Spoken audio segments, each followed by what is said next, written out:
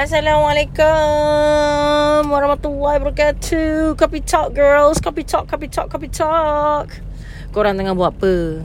Dengarlah Kak Ki nak cerita ni. You all duduk. Dengar aku nak cerita ni. Kau kalau aku nak cerita, kau nak buat kerja tu lah, kau nak buat kerja ni. Cuba kau duduk pandang aku ni kejap. Cuba kau duduk, kau pandang kejap. Kata member, oh bila kau cerita aku pandang, aku dengar je kau cakap kan. Bila aku cerita kau jalan sana, kau jalan sini, kau buat macam-macam kerja pula kan. Macam ni lah member, macam ni. Mentang-mentang lah aku gemuk, dah tua. Macam ni lah kau buat aku kan. Aku ni nak cerita. Panas hati aku ni, panas. Panas lah. Ni Kak K ni sekarang 7.42. Aku daripada office KKNC. Aku tengah buat practical final sem kan. Aku jadi practical counselling dekat KKNC. So on the way balik lah ni ke rumah aku 15 minit daripada sini. Malam ni ada sesi kelompok postmortem. Tapi 10 orang je lah online. Itu bukan cerita aku nak ceritakan korang ni. Ni aku cerita ni. Kau tahu tak tadi laki aku bagi link Twitter. Laki aku ni memang dia canggih kat Twitter lah. Tak kisahlah orang tua tu kan. Tetap aku lagi muda. Walaupun aku tak rancak Twitter, dia rancak, aku lagi muda. Nak bagi tahu tu. Itu fakta. Nombor 1. Nombor 2, dia bagi aku link kan. Macam celaka kau tahu tak aku baca tu. Dia cakap apa? Oh, anak saya tu, coach tu tampar sikit je. Kami semua dah maafkan. Apalah sangat coach tu buat dengan menjadikan anak saya ni dah berjaya. Gambar dengan medal-medal. Banyak dah coach tu transformkan anak saya.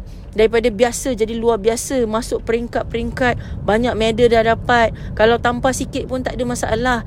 Kami dah maafkan. Kepala otak kau. Tak kisahlah kau nak cakap aku mencarut ke apa ke. I am a normal person. Kalau sekarang kau nak menganalisa bahasa aku, kau tutup je lah benda lah ni. Tak payahlah kau nak dengar apa aku nak cakap ni.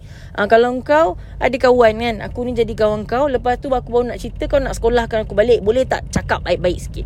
Boleh tak guna bahasa baik-baik? Maknanya kau shut down aku dan kau tak nak dengar pun apa benda nak disembangkan. Kau dah tak boleh terima manusia-manusia realiti macam aku ni. Sudah. Malas nak cakap. Marah.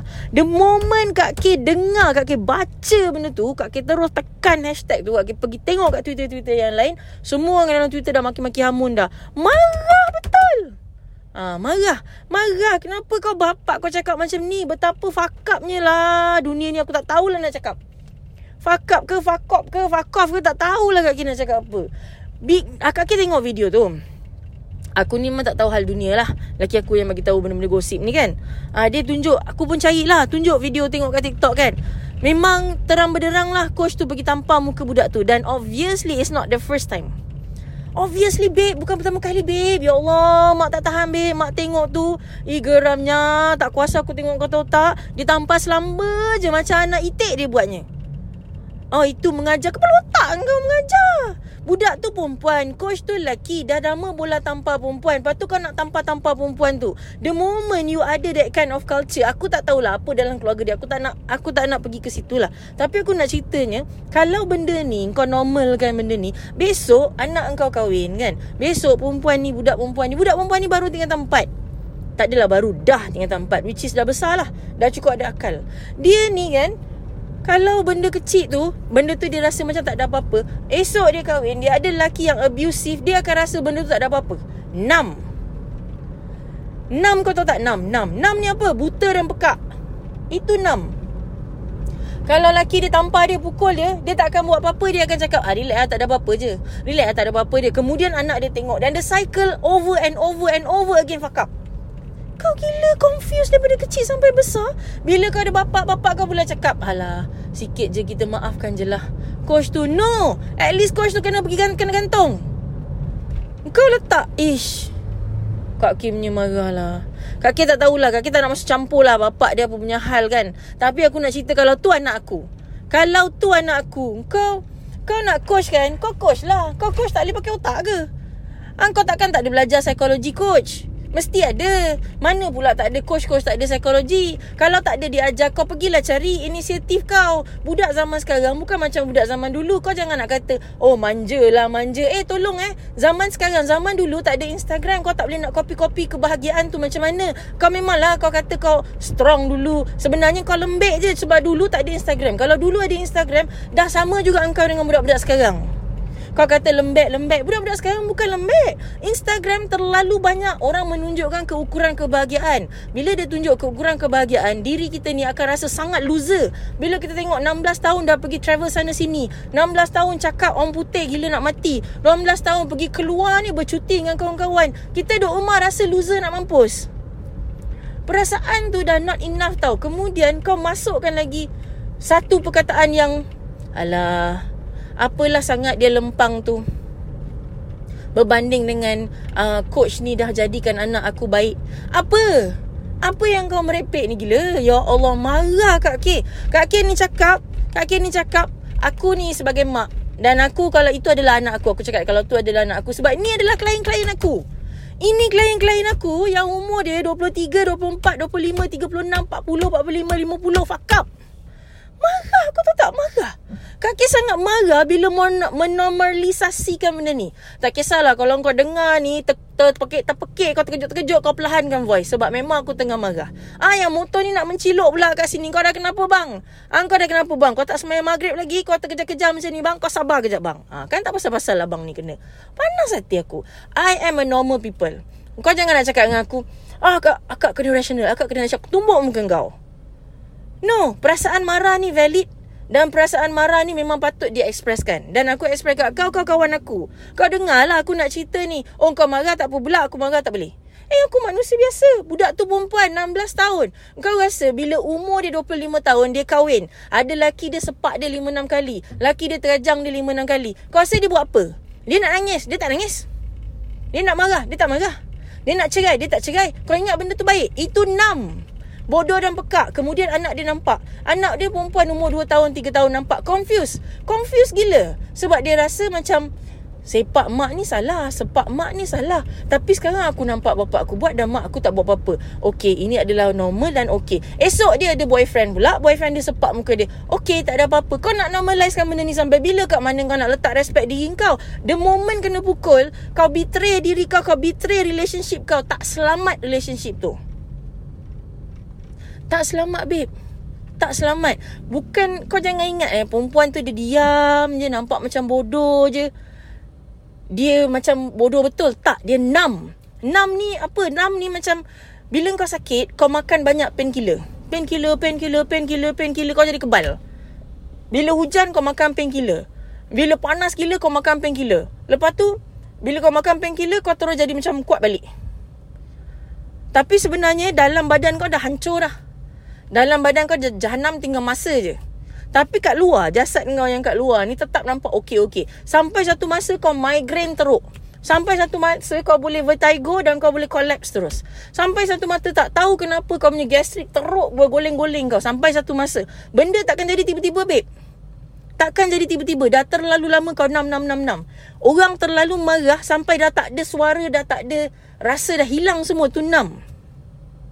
Terlalu confused daripada kecil sampai besar. Aku nak marah tak ada nak marah. Nak sedih tak ada nak sedih. Aku okey je lah. Tu 6 lah tu. Itulah 6. Buta tuli dan pekak 6. Emotionally 6 ni kau nampak baik satu sudut, kau rasa macam kuat. On the other side, you are unreachable. Kalau anak kau nangis, kau akan terus cakap, bangun lah, mak dulu jatuh elok je. 6. Kau tak boleh rasa betapa sakitnya anak kau, betapa takutnya anak kau dengan dunia. Lepas tu kau cakap manja. Bila ada anak kau kena bully kan kat sekolah kan, orang tolak sikit nangis, kau cakap, lembik lah kau ni. Abah dulu boleh je. Elok. Kau tak boleh tengok kau punya pain, jadi kau tak boleh tengok orang lain punya pain. Apa yang anak kau rasa? Kau ingat anak kau boleh nak cakap dengan kau? Kau rasa anak kau selamat nak cakap dengan kau? Kau rasa kalau apa-apa jadi akan datang, anak kau nak cakap dengan kau? You are unreachable. Everyone is distance with you. Oi, marah betul Kak K. Marah ni of course lah surface kan. Deep down inside ni sangat frust. Sangat frust babe, sangat frust. Aku macam Marah kat atas tu, kat bawah tu. Itu adalah kawan-kawan aku masa umur dia orang 16 tahun. Masa 3 tempat kan, aku duduk kat sekolah KL. Kawan-kawan aku datang cerita kan, bila aku pergi rumah dia orang, aku nampak benda tu tau. Aku nampak mak dia kena pukul. Sedih, kau tahu tak? Aku sangat sedih. Benda tu sangat menakutkan.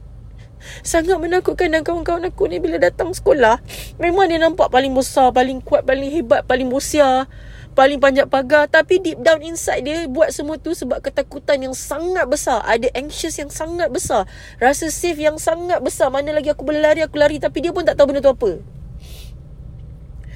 Dan dia rasa macam bila dia ada boyfriend, dia pun fuck up. Aku macam pelik, macam mana kau 3 tempat, kau ada balak kau pukul-pukul. Macam mana kau boleh stay dengan balak kau ni? Balak kau dah bagi kau mengandung, dia bagi perempuan lain mengandung. Sekolah kat KL. Benda-benda macam ni kat K dah selalulah lihat. Bukan benda yang pelik pada kat K.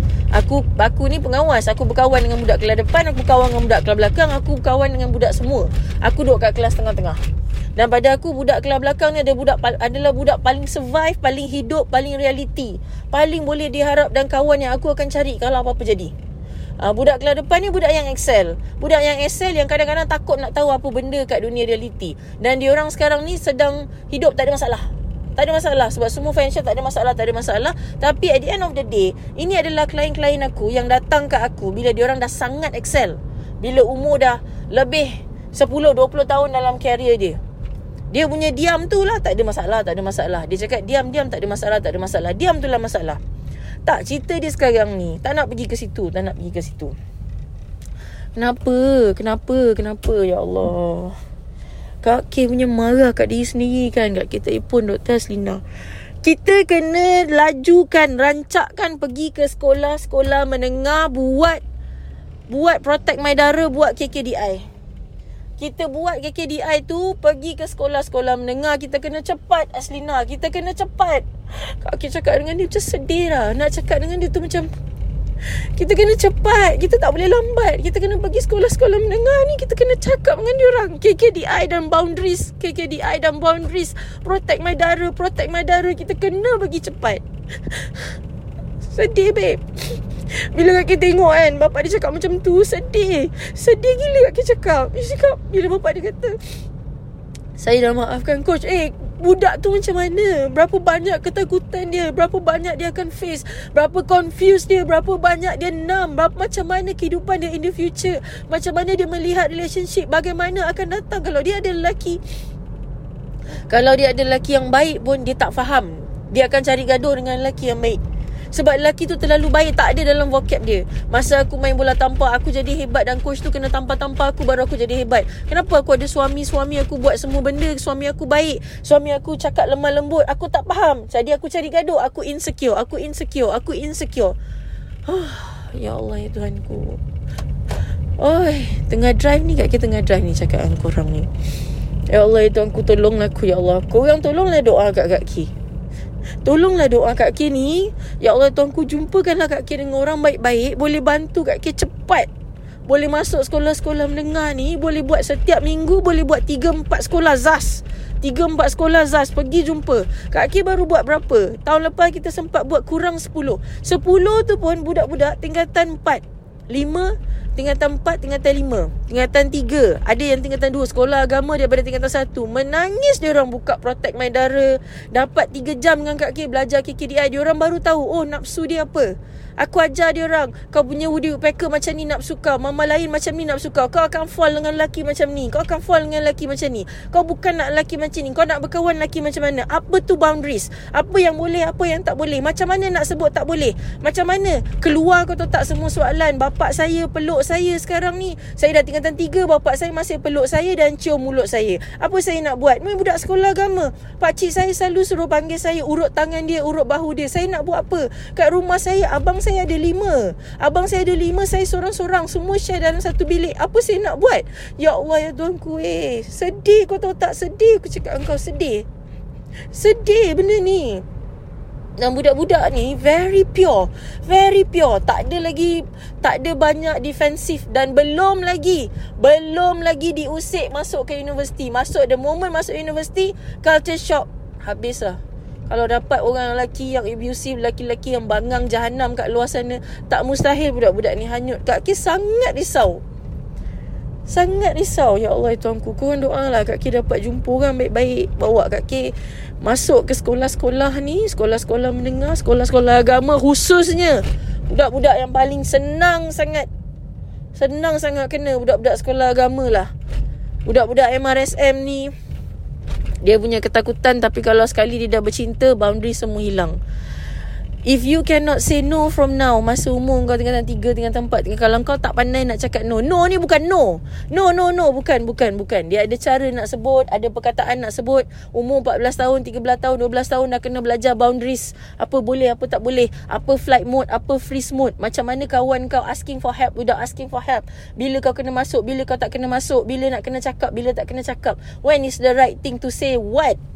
Ini semua aku nak cerita kat dalam sekolah budak-budak yang belajar ni. Budak-budak ni Kak Ki buat CSR project tau. Kak Ki keluarkan duit company Kak Ki. Sebahagian daripada keuntungan kita ni pergi sekolah. Hati Kak Ki ni sangat susah tau. Sangat susah hati.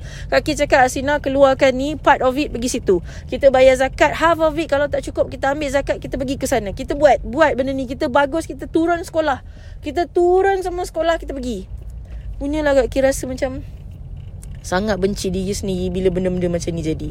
Aku sangat benci when you have resources and you know what it is, you know what to do, but you cannot go. Oi, perasaan marah kat diri sendiri tu, ya Allah. Tak tahulah nak cakap geramnya macam mana. Kau dengar tak? Minum kopi.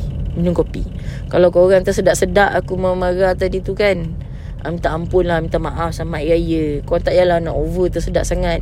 Tadi kalau ada iklan-iklan tu, jangan skip dengar. Kalau tak bernafas pula engkau kejap lagi. Iklan tu chill je, bagi kau tarik nafas, hirup kau punya kopi 30 saat. Tolong doakan Kak Ki bab ni. Aku sedih gila bila aku baca tu. Husband aku bagi tu, aku marah dah. Orang pertama yang aku marah mestilah husband aku. Kan? Apasal lelaki ni macam ni? Apasal bapak dia cakap macam ni? Coach macam ni? Patut dia kena gantung kerja coach ni. Kau jangan nak keluarkan statement aku kesal. Kau tak tahu impact dia. Aku ni boleh bentang kat engkau, klien-klien aku yang kena impact daripada benda-benda macam ini. You nampak benda ni small, tapi tak small. It's big. Aku faham kau nak create intensity yang tinggi dalam kau punya sukan, tapi that intensity tak worth untuk ruin kehidupan dia. Tak worth untuk ruin dia punya love dalam hidup dia. Tak worth untuk ruin segala perspektif dalam kehidupan dia. It's not worth it at all.